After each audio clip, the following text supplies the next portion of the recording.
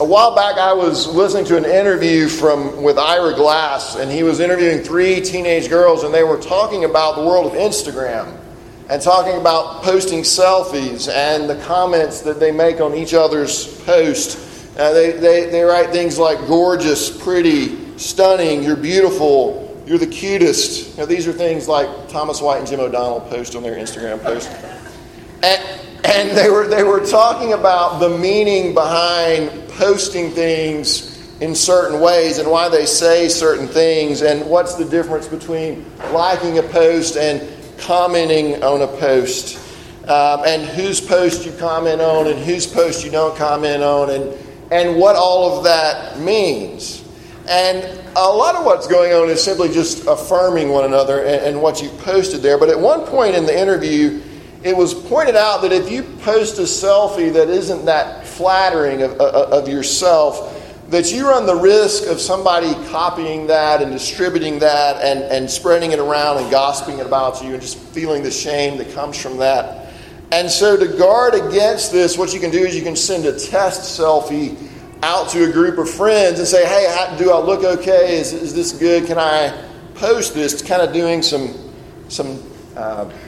test marketing, as it were, before you send it to the whole world.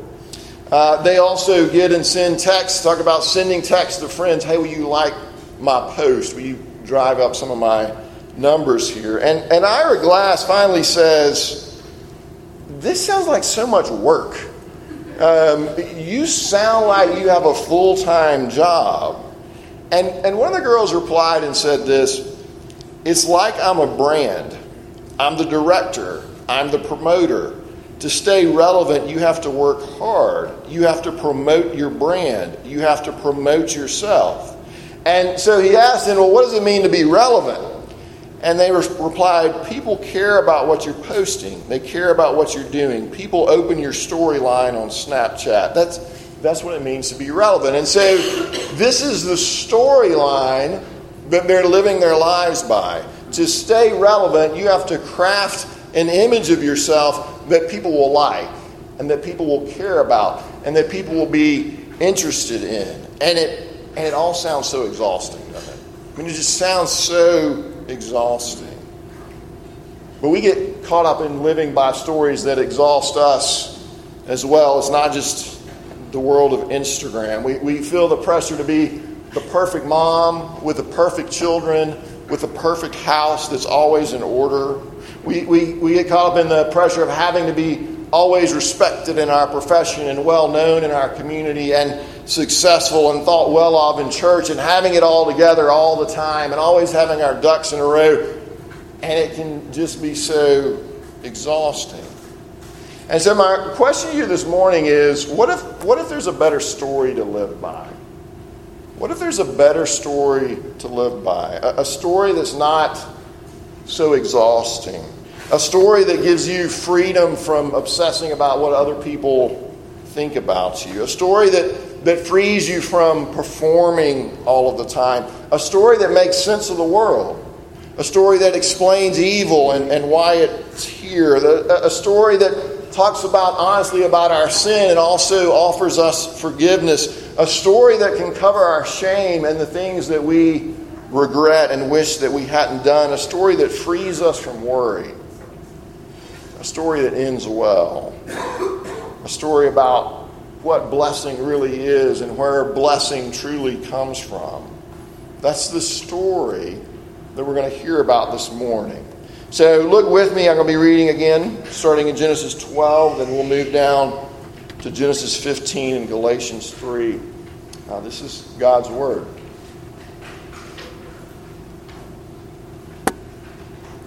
Now the Lord said to Abram, go from your country and your kindred and your father's house to the land that I will show you. And I will make of you a great nation. And I will bless you and make your name great so that you will be a blessing. I will bless those who bless you, and him who dishonors you I will curse. And in you all the families of the earth shall be blessed. In Genesis 15, after these things the word of the Lord came to Abram in a vision. Fear not, Abram, I am your shield. Your reward shall be very great. But Abram said, O Lord God, what will you give me? For I continue childless. And the heir of my house is Eleazar of Damascus. And Abram said, Behold, you have given me no offspring, and a member of my household will be my heir. And behold, the word of the Lord came to him, This man shall not be your heir. Your very own son shall be your heir.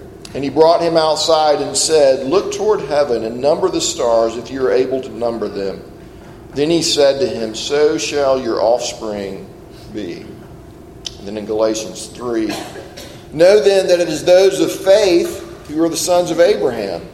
And the scripture, foreseeing that God would justify the Gentiles by faith, preached the gospel beforehand to Abraham, saying, In you shall all the nations be blessed. So then those who are of faith are blessed along with Abraham, the man of faith.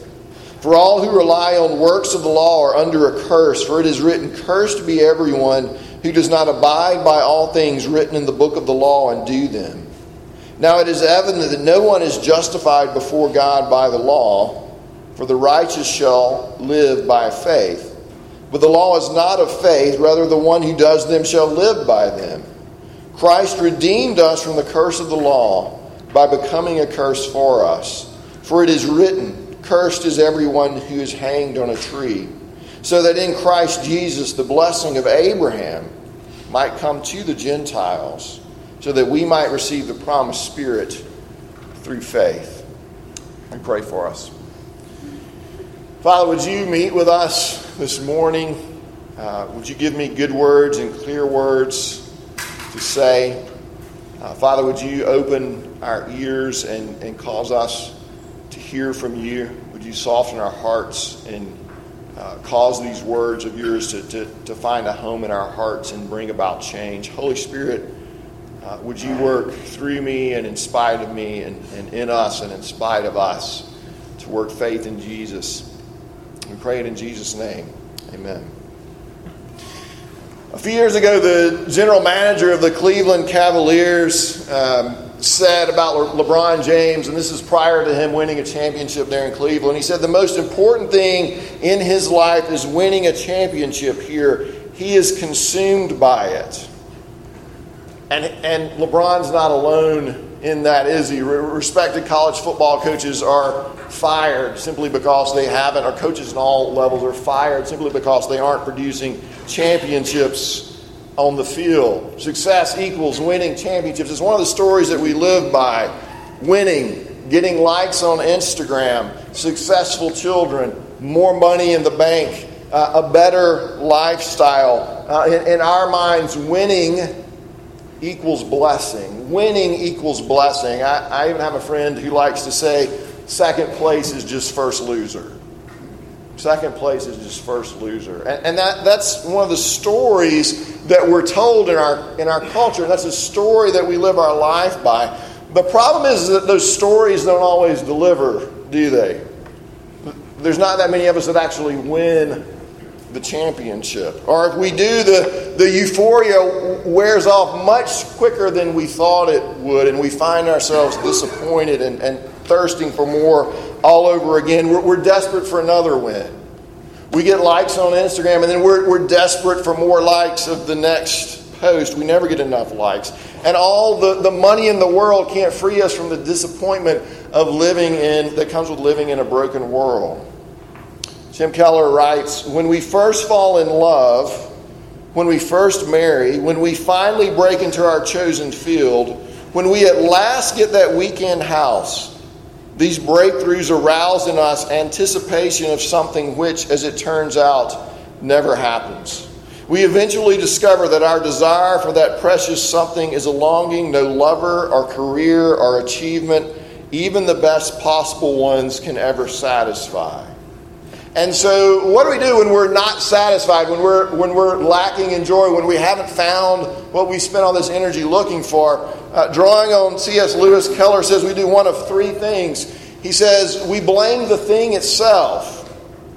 We think, well, this wife isn't doing it for me, so I just need a better wife or a better husband. It was the job. I just need a better job. Well, it was the boss. He's always on me. I just need a better boss. these friends, it's them. They're just always sucking the joy out of my life.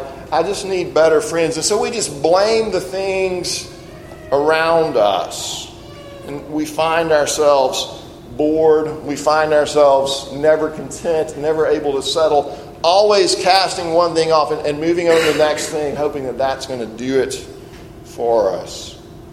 We blame the thing. The second thing we can do is we can blame ourselves. I've made bad choices. I've failed. And so I've just got to do better. I've just got to try harder. I've just got to get up earlier. I've just got to work later. I've just got to get my act together and get it done. When I mentioned LeBron James earlier, when he was 31, he had already played more minutes than Larry Bird and Magic Johnson had played in their entire careers, and yet he was still playing 82 games a year and still never coming out of games for rest, running himself down in pursuit of that championship. And he got that championship, but will it satisfy him? I don't know, because so often we get that and then nothing. It doesn't do what we thought it would do. Tom Brady's infamous quote of having all these wonderful things in his life, and somebody asked him, do you think this is it? Have you arrived? And he's like, man, I hope not. I hope this isn't all there is. He'd worked so hard to get there, and then it still left him empty. And so when we find ourselves dissatisfied, we blame the thing, or we blame ourselves, or the third thing we can do is we can just blame the universe. Say, you know what, it's just, life just kind of stinks, and that's just the way it is. And maybe those dreams could have been possible for me when I was younger, but it just isn't going to happen now. And so we just get more and more cynical and more hardened about life. And Keller suggests that we blame all of these things, but we still haven't blamed the right thing. We still haven't blamed our lack of a relationship with God. We've never realized, or maybe we've simply forgotten, that real blessing comes from knowing God. That He's the source of blessing, that He's the source of ultimate joy. We're trying to pull joy out of all these things, and it never lasts. And lasting joy comes from knowing God. A couple of years ago, in his last meeting with the Georgia football team, Mark Richt, who was departing as their head coach, said, "Life is about people, not rings. Rings collect dust." And what did he just say? He just said, "I'm living my life by a different story than all of you nuts in the football crazy South." Okay, and I'm one of those nuts. He's like, I'm living by a different story than the rest of you are living by. See, blessing comes from knowing and being known, from loving and being loved by other people. And it comes from knowing and being known and loving and being loved by the supreme person, who's God Himself. True blessing is found in knowing God. In Genesis 12, God calls Abraham and He says, "I will bless you." Blessing comes from knowing me. So what does that blessing look like then? The text says that there was land involved in this blessing. There was descendants involved in this blessing. But there was more. He says, "In you, Abram, all the families of the earth, the whole earth is going to be blessed through you." Now, how in the world can giving land and descendants to Abraham bring blessing to the entire world?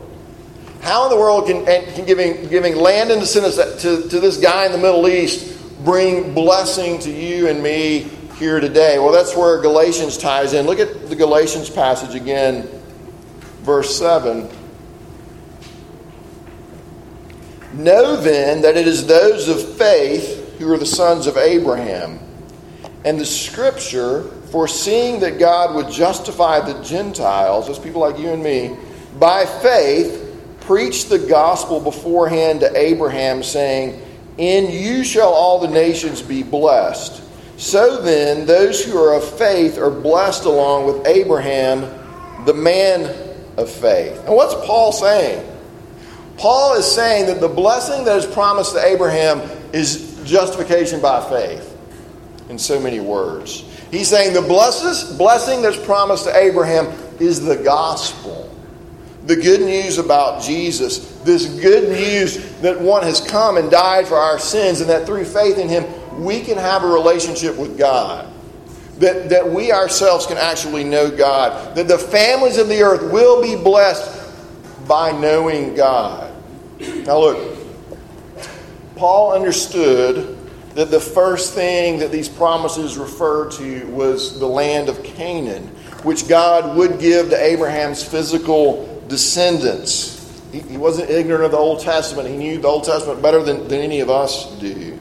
But he also knew that there was more going on than just Abraham getting some real estate in the Middle East and then giving that to his descendants. Because God said that in Abraham's seed, all the families of the earth would be blessed. And that wasn't going to be brought about by a bunch of his descendants just hanging out there in Palestine.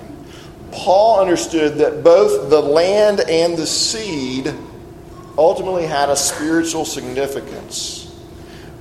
God wasn't just having, a land giveaway that day. But these promises had a spiritual significance. He was giving a spiritual inheritance. That there was relationship with him to be had to all who believe in Jesus and then are connected to God by faith. Look at verse 16, Galatians. You don't have that in your bulletin. I have it in my Bible, though. It's a good thing. Galatians 3:16. Find it. Now the promises were made to Abraham and to his offspring. It does not say and to offsprings, referring to many, but referring to one, and to your offspring, who is Christ. All right, so all of these blessings point us, Paul says, to Abraham. Now, Paul understood, to get kind of technical here for a minute, that the word offspring or the word seed, as some of your translations may use, is a collective noun, and it can refer to more than one person, and it often does. He uses it that way sometimes. It can also be used to refer just to one person. And Paul knew that Abraham's offspring, plural in the plural sense, would be as many as the stars in the sky. But he wanted to emphasize that ultimately this promise made to Abraham pointed to one offspring, singular. And that the blessings that came to the many offspring came as they were connected to the one offspring. The way all of these multitude of descendants were going to be blessed is through what was going on with that one offspring, who is Jesus Christ. Blessing comes to the many through a relationship with the one, who is Jesus. The picture Jesus uses, he talks about abiding in him as the branches on a vine are connected to the vine. We think of limbs on a tree being connected to a tree. If they're severed from the tree, there's no blessing for them. But if they're connected to that tree, then the life of the tree flows into the branches. And so we are blessed as the branches, as we are connected to the tree, who is Jesus Christ. What did Jesus do that was so great and so needful for us? Look at verse 13 again. Christ redeemed us from the curse of the law by becoming a curse for us. For it is written, cursed is everyone who is hanged on a tree, so that in Christ Jesus the blessing of Abraham might come to the Gentiles. What's Paul saying there? He said, Jesus became a curse for us. What does that mean? Jesus took the punishment for our sin. Jesus on the cross was taking the punishment, was receiving the due justice for our law breaking. He did the work that needed to be done so that we could experience the blessings promised to Abraham's offspring. Jesus did what needed to be done to bring us into a relationship with God, to bring us into a place where we could know God and be known by God, where we could love God and be loved by God, where we can know forgiveness and peace, the adoption of sons and daughters, where we can know God's blessing. And so all of that, as I say, Paul is screaming at us, blessing is found in Christ. Blessing is found in Christ because Christ is the one who enables us to come back to God and to know Him and to be known by Him because He is hung on the cross for us and made the way back to Him.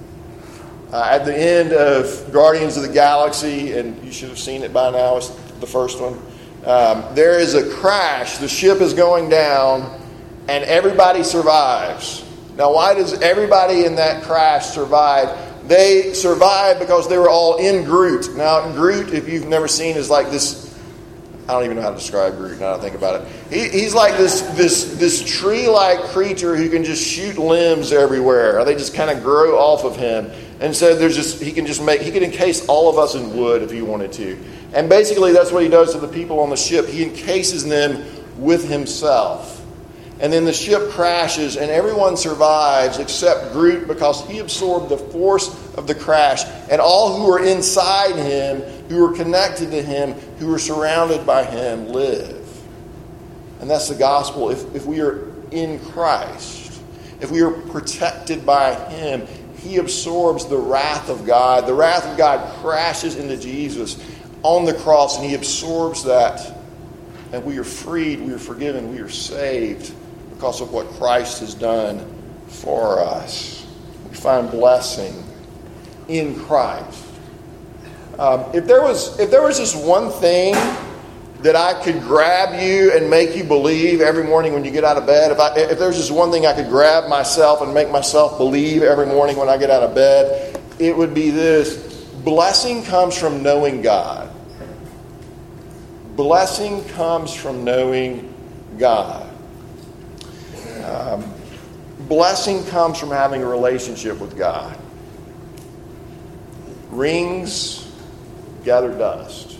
And that's what they do at the end of the day. Rings gather dust. Instagram likes are going to disappear into your feed, never to be seen again. Life is about knowing a person. Life is about knowing God and being in a relationship with God. That's where we find blessing. There's a praise chorus to an old song. I don't know that we ever sing it. I think it's Jesus, Lamb of God. But there's a line where it says, "You're the treasure that I seek. You're the treasure that I seek." You know, in the story of the prodigal son, the younger brother is running off into the far country looking for, what's he looking for? He's looking for treasure. He's looking for blessing. He's looking for something to give his life meaning and significance, and he's looking in the wrong place. Some of us are off this morning. We're here, but really spiritually we're off in the far country because we're out there every day looking for blessing in all of the wrong places, when real blessing is found in a restored relationship with God, and then found in growing in that relationship with God, in knowing him and being known by him. And yet we keep looking. We keep looking in other places because we're not convinced that it's going to be found in knowing God. C.S. Lewis wrote, "Indeed, if we consider the unblushing promises of reward and the staggering nature of the rewards promised in the Gospels, it would seem our Lord finds our desires not too strong but too weak. We are half-hearted creatures, fooling around with drink and sex and ambition when infinite joy is offered us, like an ignorant child who wants to go on making mud pies in the slum because he cannot imagine what is meant by the offer of a holiday at the sea. We are far too easily pleased." I mean, that's what we do so often. We're making mud pies in the slum. It's like, this is as good as it's going to get. And this is where blessing is going to be found. And we're being offered this beautiful vacation at the sea, at the beach. And we can't even imagine how great that would be. No, this is fine. I'll just stay here in my slum and make mud pies.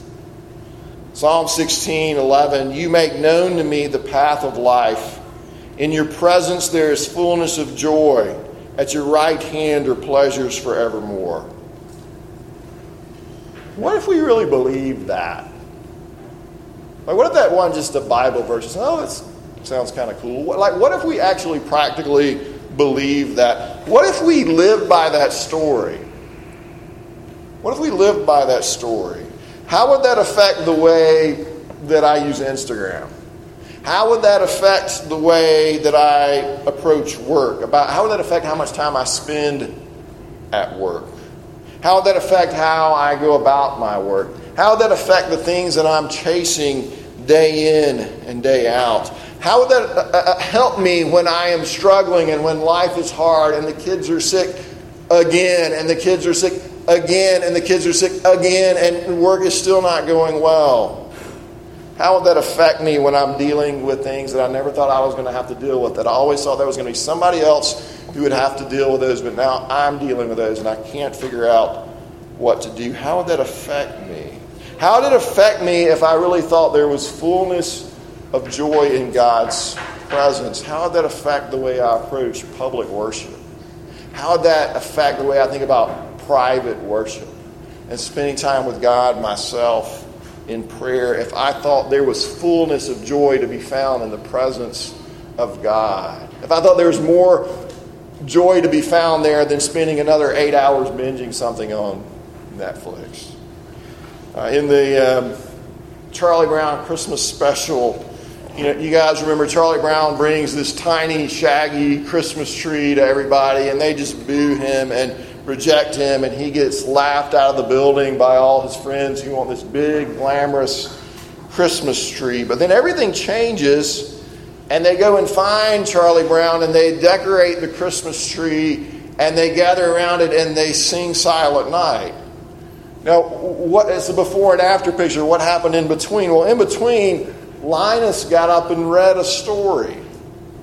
That's all that happened. He got up and read from the Bible. He read a story about a child who had come into the world, and that child changed everything. And that child and his story changed everything, and that child was Jesus Christ.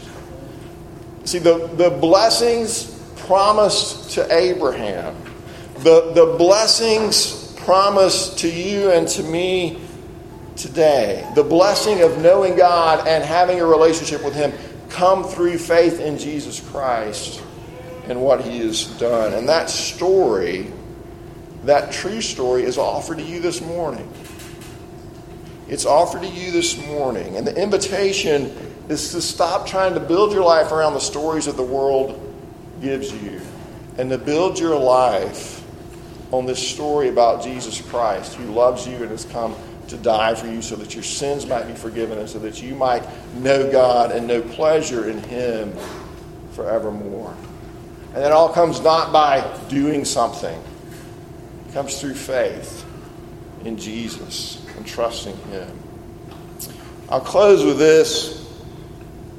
What if I told you this morning that one of the best ways to go deeper into this treasure that you have in Jesus is to go and to share Him with other people? Now, that might be scary to many of us, but if you read the story of Abraham, one of the main things that jumps out at you is that Abraham is told to go. And then Jesus comes along and He tells His disciples to go. Go and make other disciples. And He says, and I'll be with you always as you are doing this, but go and tell other people about me. See, I think one of the reasons that Christianity feels so unreal to many of us, one of the reasons we lack joy and passion about God, the reason we feel like we don't know Him that well, is because we're not going. We're not going. We're busy. We're building our own comfortable, hopefully safe and secure kingdom, but we're not going. We are going. We're going out and we're pursuing the American dream because that's a story that we live by, that we've been trained to live by. But we're not stepping out on faith into awkward, scary situations where the only safety net we have is God. We're not getting into conversations where we may not know the answer or what to say. We're not putting ourselves into situations where we have to lean on God. And so we don't lean on God. And so instead of a friend who is with us on a journey, God feels more like a distant relative that we check in with from time to time when we need something. Or like a college student who checks in with mom and dad when hey, send money. But that's the only time we check in, and so that feels very distant. If you want to experience the blessing of knowing God to its fullness, you got to go. You got to go. What do I mean by that? I mean, you and I have to figure out what it looks like for us in our respective callings and the things that He has done us to do to carry out the Great Commission every day. We've been blessed in order to be a blessing. What does that look like for me as a lawyer? What does that look like for me as a teacher? What does that look like for me when I go to the gym? What does that look like for me as I raise my family? What does that look like for me in my neighborhood and in all the places God has placed me? I think this begins with us looking around us and figuring out, all right, who has God just placed in my life naturally by His providence? And we start praying for them and asking them questions and seeking to get to know them. And then we look at the people in our city who don't know Jesus and the places where we know there needs to be greater gospel impact. And we ask ourselves, well, how do I get myself into that situation? And how can I get into a place where I can know those people and tell them about Jesus? It looks like us spending time with our neighbors, inviting them to Bible studies, yes, but maybe it's inviting them to come over and watch The Walking Dead with us or something. And just pouring into a relationship to get to know the people around us. That's going, not staying, not just getting more knowledge poured into us, but going and telling people about Jesus and building bridges and relationships with them so that we can tell them about Jesus. Now you might say, well, okay, that's great, but that sounds exhausting too. Maybe. But what if you're in love with the story? What if you're in love with the story? What if you're in love with the Jesus who loves you even though you're a sinner? That loved you even when you were struggling, even when you were so angry, even when you knew you were such a failure, who loved you even when you were yelling at all the people around you and shattering the relationships in your life, even when you were addicted, even when your house it's just a wreck and you're so ashamed of it. What if you're in love with that Jesus who loved you in the midst of all of your failings? What if you didn't have to spend so much emotional energy and so much time promoting your own brand? What if we just didn't have to do that? Convincing people, I'm okay, I belong here, I've got my junk together. What if you could just say, I'm a mess. I'm a mess in so many ways. Let me tell you about those ways. And let me tell you about this Jesus who loves me even though I am a mess. I don't think that would be exhausting at all. Just to tell people I'm a wreck and then point them to Jesus. I actually think it would bring us into an experience of joy and blessing that we don't even realize is possible. Or that we think is going to be found somewhere else. And it's right here in front of us. And all we need to do is be needy and point people to Jesus. Let me pray for us.